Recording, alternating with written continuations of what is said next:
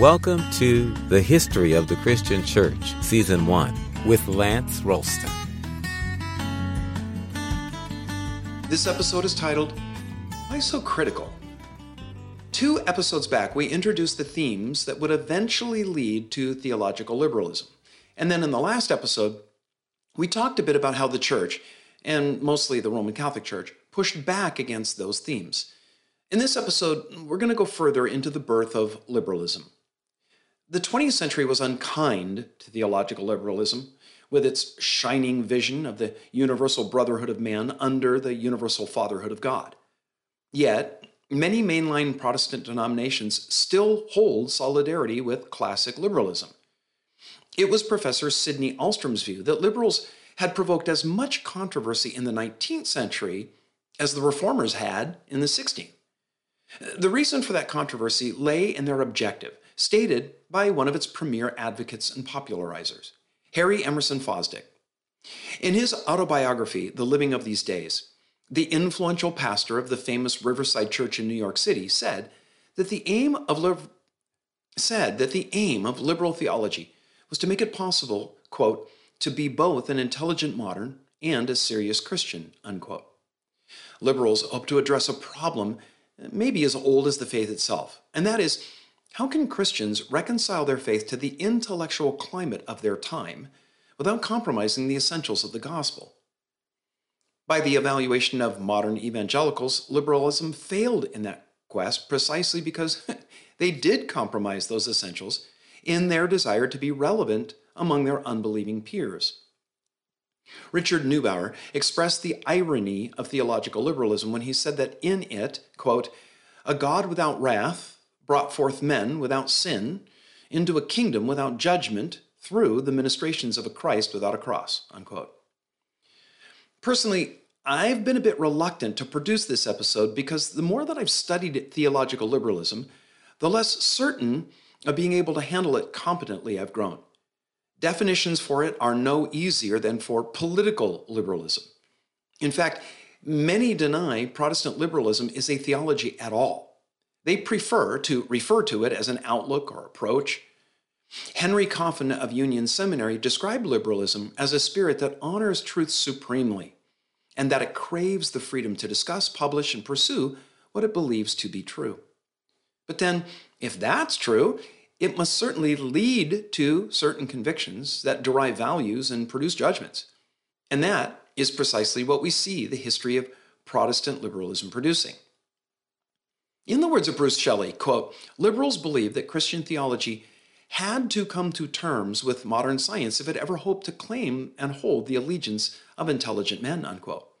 So, liberals refused to accept religious beliefs on authority alone. They insisted that faith must submit to reason and experience. Following the thinking of the Enlightenment, of which they were the spiritual children, they claimed the human mind was capable of thinking God's thoughts after him. So, the best insight into the nature and the character of God wasn't his self-revelation in Scripture, which smacked of the old authoritarianism that they eschewed. No, it was human intuition and reason. By surrendering to what we'll call the modern mind, liberals accepted the assumption of their time that the universe was a massive but synchronized machine, like a well-made watch. And the key to this machine was unity. Now, I'll come back to that in a moment, but a little editorializing seems in order. And while some of you may be rolling your eyes, I do think that this is germane to what this podcast is, a review of history, specifically church history. Notice I just made reference to the modern mind. Modern is another term that has multiple meanings. Historians use it to refer to the modern era, which they debate over the time span of, but let's go with the common view that it runs from about 1500 to 1900-ish. So wait, if the modern era ended at the beginning of the 20th century, what era are we in now? The atomic or nuclear era? The postmodern era? The information age? Different labels get assigned to the current historical epoch. But don't we still refer to current trends and fashions as being modern? Aren't we moderns in the sense that we're living now? Not many people would want to be considered not modern. It gets confusing because the word modern is plastic with a lot of different meanings and connotations.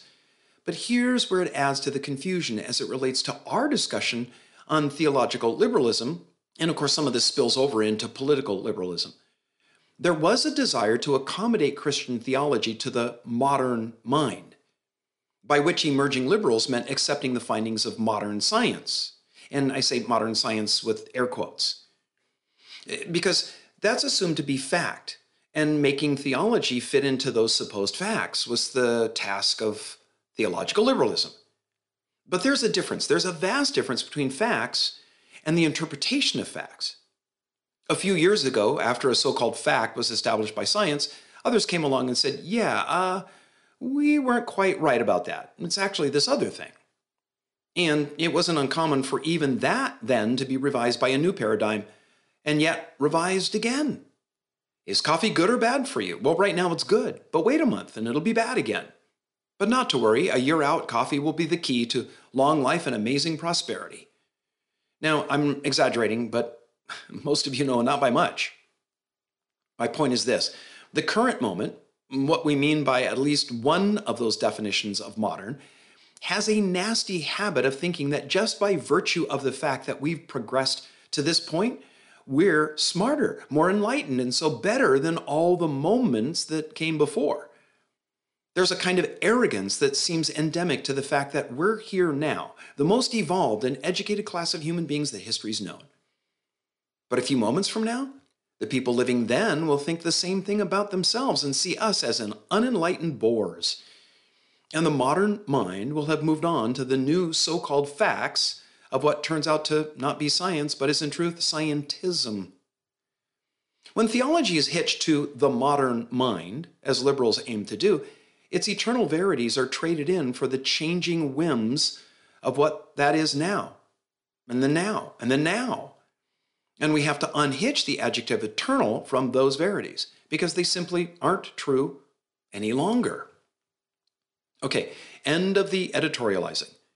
Adopting the modern view that the universe was a vast, harmonious machine, liberals aimed for unity. They tried merging revelation with natural religion and Christianity with other religions by looking for common themes. Thus, comparative religions was born as an academic pursuit. They aimed to lower the wall between those who were saved and lost, between God and man. Liberals regarded the traditional and orthodox belief in a transcendent God who exists in a realm beyond and above the natural as stalling their agenda to unify and harmonize. They blurred the lines between the natural and supernatural and equated the spiritual realm with human consciousness. The spiritual realm became little more than the intellectual and emotional activity of human beings. And God was defined as the universal life force that even now is creating the universe. One liberal said it this way, quote, "Some call it evolution, others call it God," unquote. Remember, theological liberals aimed to harmonize science with faith. The newest darling on the scientific scene was Darwin and his emerging theory of everything, evolution by mutation and natural selection. Theological liberalism had no problem accepting Darwin's theory. While the challenge of some of the assertions of science to Orthodox Christianity were serious, they were secondary to the new views of history. Those views were adopted from the scientific method, which began a rigorous review of the assumptions that had framed classical or traditional history.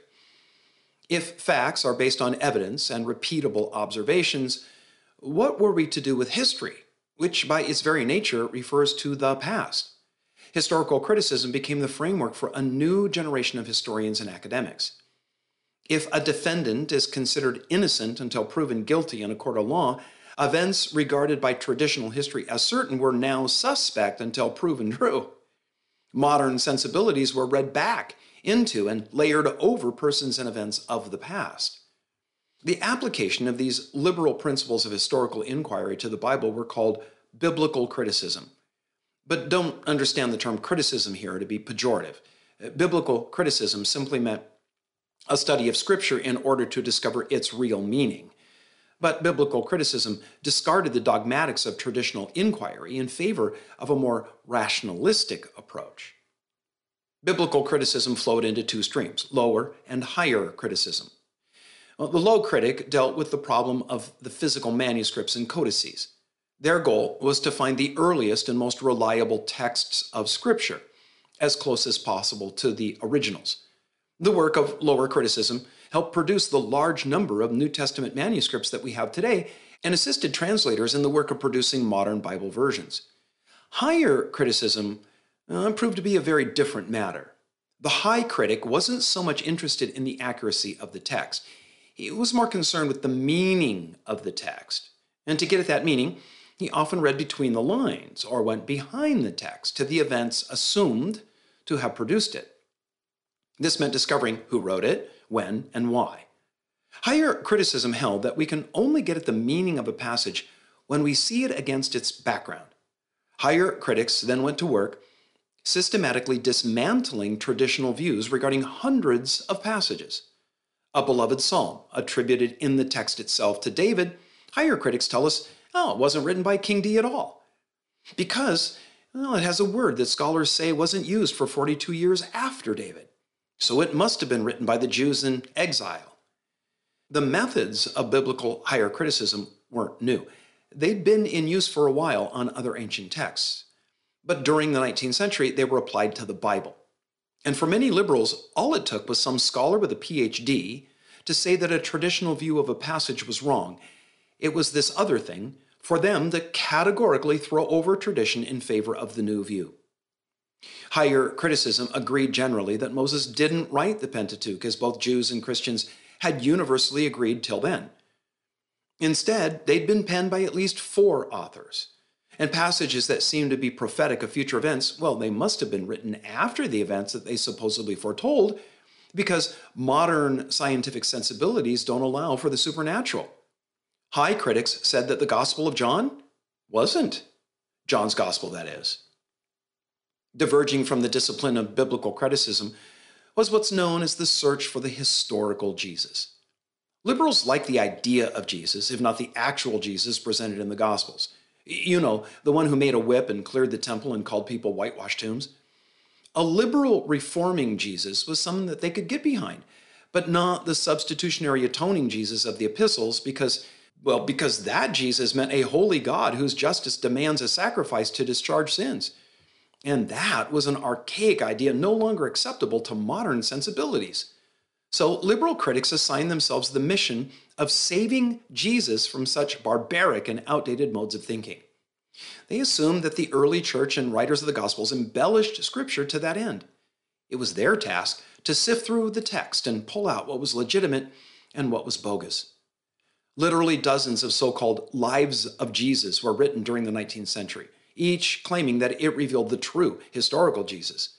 And while many of them contradicted each other, they nearly all agreed that disavowing the miraculous was central to the genuine Jesus story.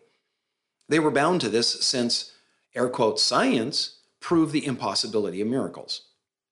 Again, another quick editorial comment. Let's be clear, the scientific method can't prove miracles are impossible. Miracles are, by their very definition, outside the realm of scientific investigation because repeatability is one of the required elements of the scientific method. Miracles, by their very definition, are a contravention of the laws that govern the material realm and aren't typically repeatable. Miracles are unexpected. In their quest to merge science and faith, liberal theologians allowed the so-called facts of their time to be the filter through which they reworked the content of the Christian faith. They said that Jesus not only didn't work miracles, he never claimed to be the Messiah, or that history would climax in his visible return to establish the kingdom of God. The cumulative effect of all of this was the doubt cast on the Bible as the inspired and infallible Word of God as an authority for faith and practice. When higher critics were done, liberals were free to sort through scriptures to pick and choose what they wished. They read the Bible through the filter of evolution and saw a progression from bloodthirsty deities requiring sacrifices to the Jews who embraced the idea of a righteous God served by those who pursue justice, love mercy, and walk humbly. This progressive revelation of God reached its climax in Jesus, where God is portrayed as the loving Father of all humanity. So far, our review of theological liberalism has seemed bent toward a tearing down of traditionalism. That looks at just one side of the liberal coin. The other side was the concurrent movement that was known as Romanticism. During the early 19th century, Romanticism was a movement that flowed mainly in the artistic and intellectual communities of Europe. It looked at life through feelings. The industrial age seemed to many to reduce man to a cog in a vast societal machine. Romanticism was an attempt to lift man out of the gears and set him down as a glorious creator and engineer. Man was evolution's apex achievement and had every right, duty even, to exalt in his lofty place, as well as to aspire to even greater heights. Romanticism focused on the individual and his or her ambitions to attain to their ultimate potential. It was the genesis of the human potential movement. So on one hand, liberals aimed for unity, but romantics exalted the individual. Liberalism broadened its agenda to unify the two by harmonizing them. Theological liberalism saw itself as the force to do it. Biblical criticism had rescued the historical Jesus from the muck and mire of traditional orthodoxy. Romanticism then wanted to plant the idea of Jesus in the hearts of all people so they could become all their potential made possible. Thanks for joining us at Communio Sanctorum. We really appreciate your listening and subscribing. Listeners are invited to like the Communio Sanctorum Facebook page and to write a review in the iTunes store. For both Facebook and iTunes, search for History of the Christian Church. Looking forward to joining you next time.